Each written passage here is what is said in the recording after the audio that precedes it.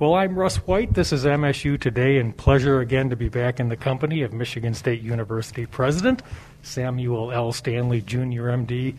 We're going to talk about some of the topics he covered in his November 2021 Spartan Community Letter. So, President Stanley, happy holidays. Well, thank you so much, Russ. Happy holidays to you and everybody listening out there, and I hope it's a very restful and peaceful one for all of us. Well, the most important thing we do at this university is educate our students. And Michigan State University's graduation rate is up for the 7th straight year. The rate for first-time, full-time students entering MSU in 2015 increased from 81.3% last year to 82.1% this year. What's significant about that, sir, and what does that 6-year graduation rate indicate? So it's very significant and something we really should celebrate on campus. It really represents the work of an extraordinary number of people who are very dedicated to seeing that number increase. And just to put it in perspective, even though that's 0.8% increase, that's about 53 or so students.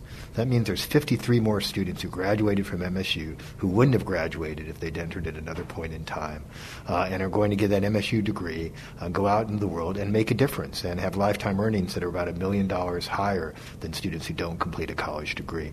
So from the state's point of view, from a human endeavor and potential point of view, it's wonderful to get students through and help them graduate. And I think we've been on, again, as a very steady ascent on this. We do much better than would be anticipated in terms of our graduation rates. They're higher than one might predict based on the GPAs and SATs and ACTs of students coming in. So we make a point of really helping students get through. And I'm very excited about it. I think that's the good news. And we are seeing those increases for all students. So all of our students showed an increase in graduation rates. So no students have been left behind. The one challenge we still have, and we talk about it a lot in our strategic plan, is to narrow the gaps between groups, because we still have groups, for example, Pell-eligible students are graduating at lower rates than non-Pell-eligible students. So we are now focused, laser-focused as an institution, on narrowing those gaps while at the same time elevating everybody's success. But it just makes a huge difference, and I'm very grateful to all the people who put the hard work in, including the students, of course, who did that great work of continuing and succeeding. And, sir, we're in the middle of a very enjoyable football season. Tom Izzo's got his group started, but there's some other things happening in our athletic department. The men's water polo club team won the men's collegiate club national championship. Another great year for cross country. Just a lot happening with Alan Haller's kingdom over there. It's always busy over there, and there's always exciting things happening, as you said. And I think I'm really proud of not only have we been competing, but we've been competing safely. And I just wanted to give a little shout out, I think, to the fans who've been coming to the football games, who've been coming to the basketball games, and really thanking them for wearing their masks and really following our rules. We have not seen outbreaks of COVID associated with our sporting events. We want to keep that, so I encourage everybody to keep those masks on indoors. It's our rules, obviously, on campus. CDC now is advising people do that around the state. So I really appreciate people sticking with the safety, because we want to be able to enjoy Tom Izzo. We want to be able to enjoy Susie Merchant's team on the field, on the court. And, of course, we've had some amazing success in football, and I'm very excited about this game coming up on Saturday against Penn State, which will say a lot about our season and our bowl opportunities. And so it's been exciting, been fun, and it's been fun. One of the fun parts of everybody coming back to campus is we've been able to experience Michigan State sports. And I do thank you again for reminding me of the tremendous success of our cross-country teams. Our women's soccer team has had a very good season. There's been a lot of success on the field, on the court, and as we just heard, in the classroom for MSU. And more support coming from our donors. You recently had the chance to thank Greg and Dawn Williams, who made a generous $10 million commitment for expansion and renovations to the Tom Izzo football building. And how fun it is to say that, the Yes. Tom Izzo football building, because everybody knows Coach Izzo is such an incredible fan of football. And, of course, he's had great success in the basketball program, which other people have supported very much as well. Yeah, I really thank our donors. They've really been stepping up. I think we're going to set some records or come close to it in terms of athletic donations for this year. And, again, I think people are really recognizing that sports is something that really unites the university, can bring us together in some very important ways. And to get a little bit more serious for a minute, sir, the October 29th campus disappearance of visiting student Brandon Santo gained widespread notice and led to questions and concerns from students and others in our community. MSU Vice President for Public Safety and Chief of Police Marlon Lynch and Senior Vice President for Student Life and Engagement Venny Gore held a town hall recently, which can be viewed on the MSU Student Affairs and Services YouTube page. What came out of the town hall, and what would you like people to know right now about campus safety? Well, first of all, my heart goes out to the family of Brendan and their efforts to return him. And our efforts to return him to the family have been paramount in our mind from the beginning. And I think this is something where tremendous resources have been devoted, both by the police on our campus, external support from other agencies, the FBI, and again from Grand Valley, people from Grand Valley coming to help. Citizens have been coming on weekends to look. There's been a concerted effort to find Brendan and return him. I think at this point in time, I want people to know that we believe the campus to be safe. There's no evidence that this was foul play, and the law authorities have been very clear on this. This isn't my construct. This is what the authorities have said.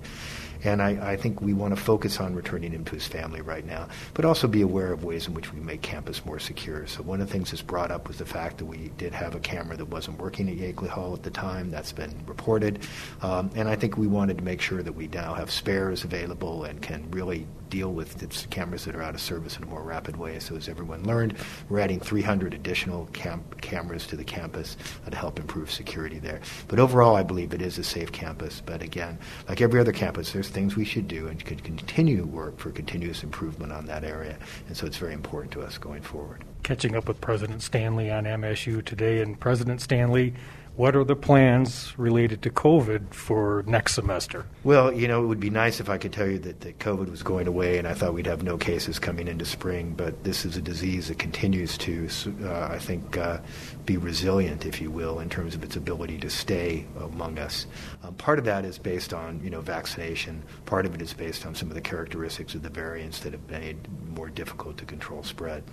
Having said that, I think the things we've been doing on campus have been very successful. So we've had a slight uptick on cases that began about a month ago, but they have leveled off, while at the same time the state of Michigan and Ingham County have really shot up significantly. So we really, because I believe of our high vaccination rates, about 90% of our population now are vaccinated students and faculty combined in those percentages, averaged in those percentages.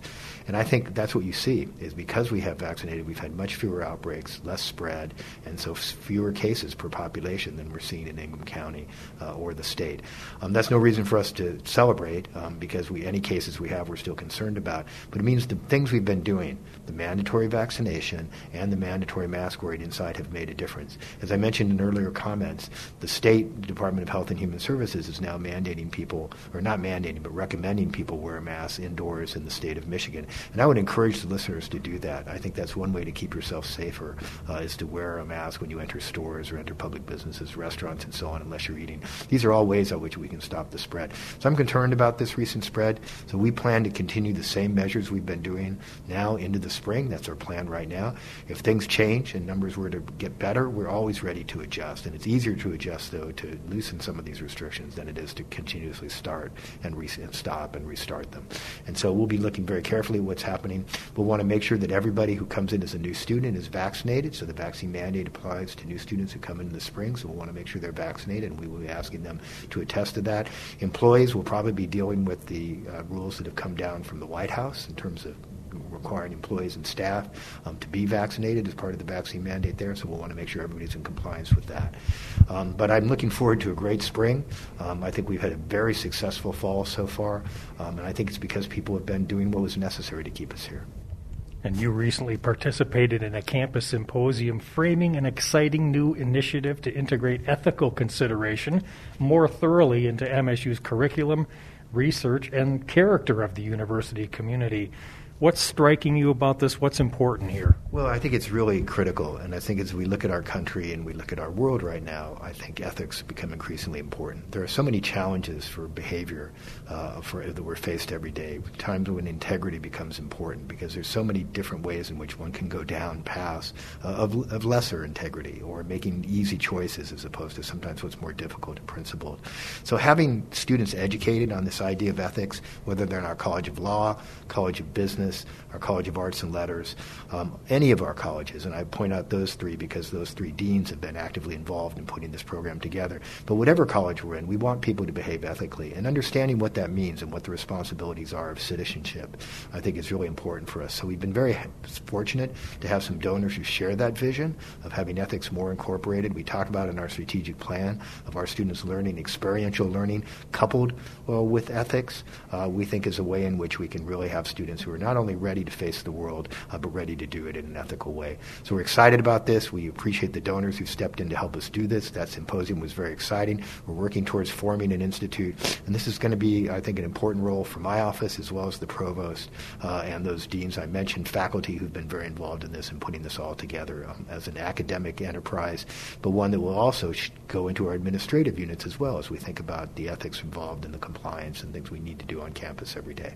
Of this month, we introduced an exciting new component to our connected campus mobility infrastructure, a 22-passenger electric autonomous bus.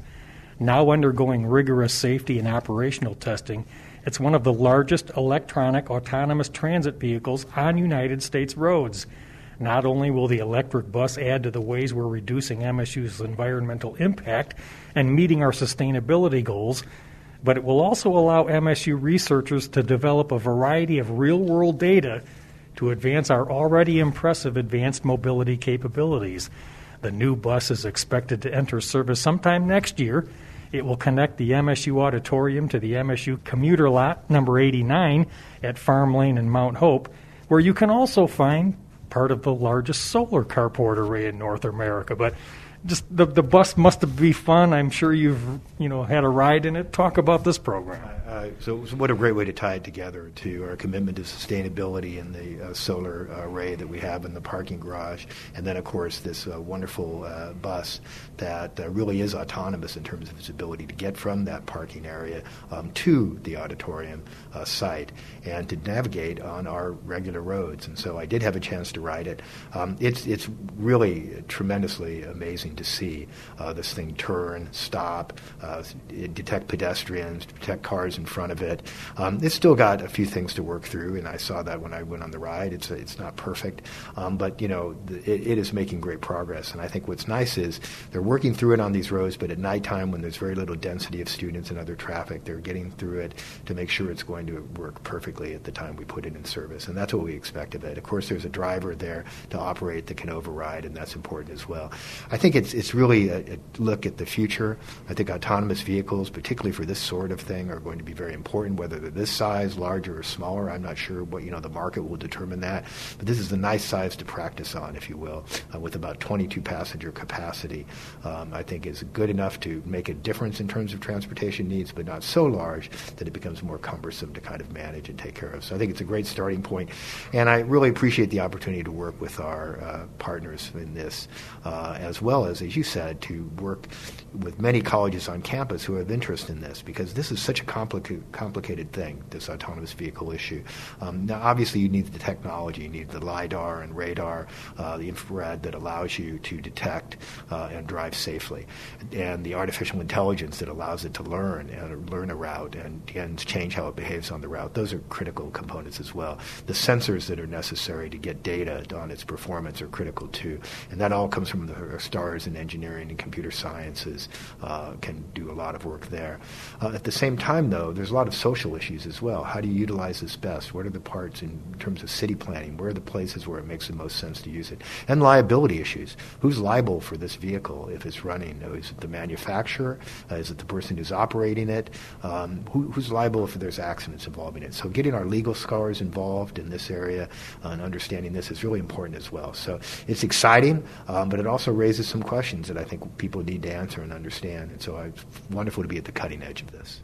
Talking with President Stanley on MSU today. And, sir, you attended the recent Grand Awards ceremony that annually honors Spartans whose contributions to their communities, companies, and the university have been especially impactful. It's kind of like student success leads to alumni success, doesn't it? Almost a circle of life kind of thing. Again, Russ, you've really hit the nail on the head. You've phrased it really well. It's really nice for us to think about this in terms of these amazing students we graduate, but that's just the beginning, obviously, yes. And then the potential ahead of them and the lives they live turn out to reflect on MSU in very, very positive ways. And I think it was a remarkable evening for me to have a chance to listen to these incredibly accomplished alums, and some who are not alums but have given back so much to the Michigan State University, and hear their stories and what they've done and what they've accomplished. And again, their modesty notwithstanding, these are some amazing people who've done some incredible things. And I'm not going to single any one person out because I wouldn't be fair to the others I heard, but it was just an array of talent and accomplishment,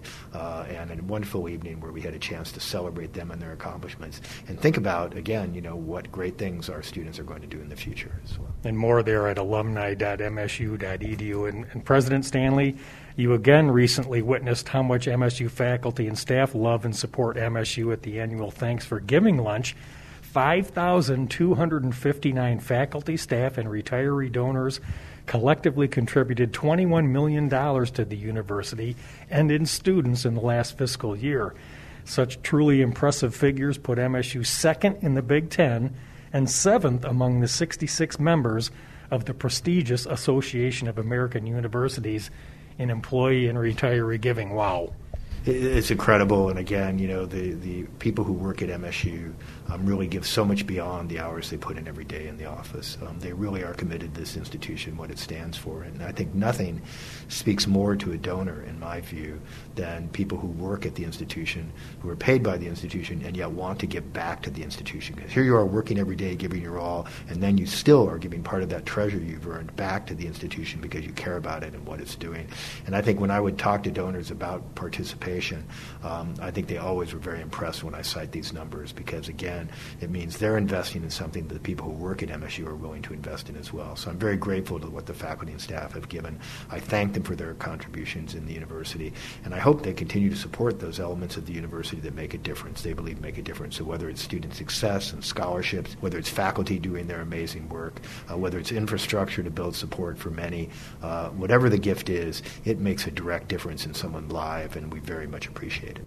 And I'll just remind people that Tuesday, November 30th is Giving Tuesday, should anyone want to continue and give a little more to this great place. Giving2.msu.edu is the place. And, sir, as we wrap up, just sort of some holiday thoughts, or care to share how maybe the Stanley family will enjoy the next few weeks? The Stanleys will be meeting at the location of one of my daughters, and so we will have everybody in the family except my oldest daughter, who will be celebrating with her fiance's family. But everybody else will be there together, and we're looking forward to very restful and relaxing Thanksgiving, a chance to get together again and see each other. It's been a while since we had the whole group together, and it's such an important holiday in terms of getting together, and I hope everyone has a chance to experience it and experience it safely.